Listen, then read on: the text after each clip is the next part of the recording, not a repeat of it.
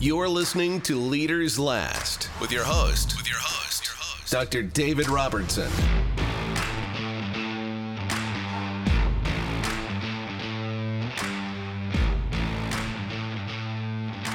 All right, welcome back to another edition of Leaders Last. I'm your host, Dr. David Robertson. Thank you so much for being a part of the program. Do appreciate you. Recently, I did a talk at a leadership conference and discussed team dynamics and team building. Thought you might like to get some of that info, so here we go. I'm not going to get into too much detail on the communication part of this, but you need to know that effective communication is vital for effective teams. I've done several podcasts on this part in the past, and I'm sure to do more in the future, so keep an eye out for those. All right, so assuming we have effective communication down, there are a few things that we need to cover about team dynamics. Let me start by saying that teamwork is critical to success in any organization. And remember, there's no such thing as a Fortune 500 person, right? It's a Fortune 500 company, and a company is comprised of various teams. But any team that wants to be effective has to start with the vision. So what's the vision for the team? That's the question you have to ask yourself. Well, the vision is what success looks like. It's the desired destination. But having a vision just gets us started. To achieve the vision, your team needs to have clear roles and responsibilities. And that's where role clarity comes in. So do you have it? Do your teammates have it? Okay, have you provided role clarity to your team members? Now, let me be clear in the idea that there's a difference between having a list of things to do and having role clarity. Specifically, we're looking to ensure that everyone understands their strategic role and how their roles will help the team achieve the vision. Of course, this also helps avoid confusion. So you can think about it from a football metaphor, right? It's like a kicker on the football team. They know that they're the kicker, right? It's not confused with other roles or other positions, and they know how and why they're vital to the success of the team.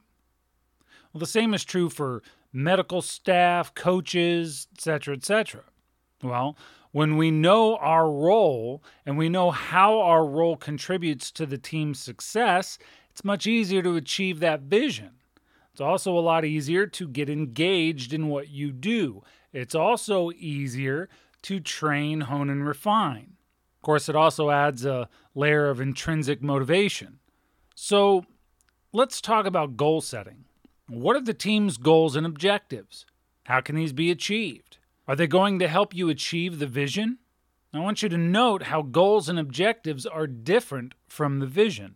So to answer those questions, you need to consider role clarity and how each team member's actions contribute to achieving the vision. So here's a pro tip. Creativity is key in discovering the various ways that your roles align with your vision. It also fosters purpose and engagement. But having a vision and clear roles isn't enough either. We also need to build a cohesive team. One of the ways we can do that is through proximity. Getting close to your team members, both inside and outside of work, can increase unity. Of course, another way is through distinctiveness. You got to embrace the uniqueness of your team members and recognize that they each bring different skills and perspectives to the table, but also that your team is different from the rest of the organization and that you're going to have a bit of a subculture going on. And you can think of this like the information technology team being significantly different from that of the sales team. That's okay. In fact, it's often necessary because it increases unity in that team. Another important aspect of team building is fairness. Treating each other as equals and recognizing the value that each team member brings is essential to building trust and respect within the team. Similarity is also important. But I'm not talking about being of the same tribe or having the same skin or the same gender or even the same political beliefs. Instead, I'm talking about common goals for the team, such as your team's vision. This helps your team members work together towards that goal despite their differences. A great example of this would be Dennis Rodman. I've used this example before. Even though Jordan and Rodman were extremely different and hated each other, They both liked to win, and they played and practiced accordingly. Be pro. Which brings us to task interdependence. We may have different tasks, we may have different roles, but we have similar goals and we have the same vision, if we're doing it right. Moreover, we're all a part of the same organization. So if you fail, I fail. If we fail bad enough, the organization fails and everyone loses. Point is, we achieve our common goals and visions together. We both win despite any differences.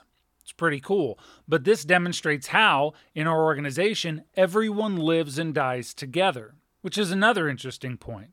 There are some organizations where the leadership team reaps all the benefits and leaves nothing for those who did the work. Well, here's a warning.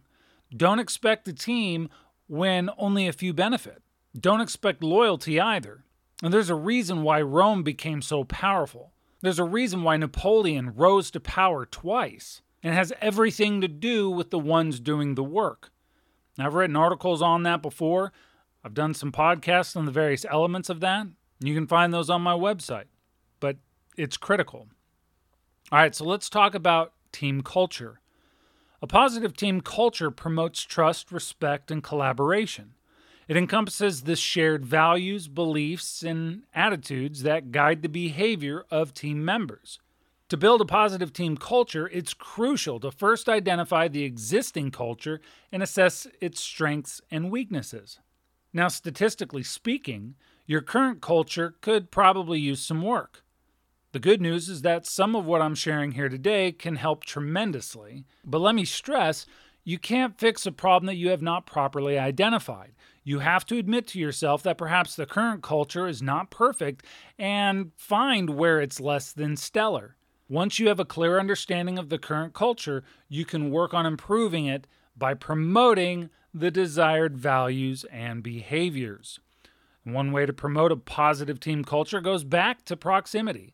This can be as simple as group lunches or as elaborate as a weekend retreat. The goal is to create opportunities for team members to get to know each other on a personal level, build trust, and foster a sense of community. Here's the deal, though. It can't be a novelty. It has to be the real deal, and it has to be constant. A trust fall isn't enough. You have to get your people together, and you have to get together with your people. Of course, recognition is also important. And for this, I default to the validation exchange. Understand that when team members feel appreciated for their contributions, they're more likely to be engaged and committed to the team's success. But you can't give an attaboy or a kudos if you haven't examined and validated the accuracy of the tasks at hand. And by the way, this is only solidified when the vision is continually reinforced and associated with the beneficial behaviors. And let me be clear, what I'm suggesting doesn't mean that everything is picture perfect. Conflicts happen, and they should be expected. After all, forming, storming, norming, performing, right? Well, storming is a part of that process. So it's important to address any conflicts or issues that come up. Ignoring problems can lead to resentment, distrust, and a toxic work environment. So expect it, face it, navigate it, and know that the norming part is coming. Encourage open communication, collaboration, and insist upon respectful discourse.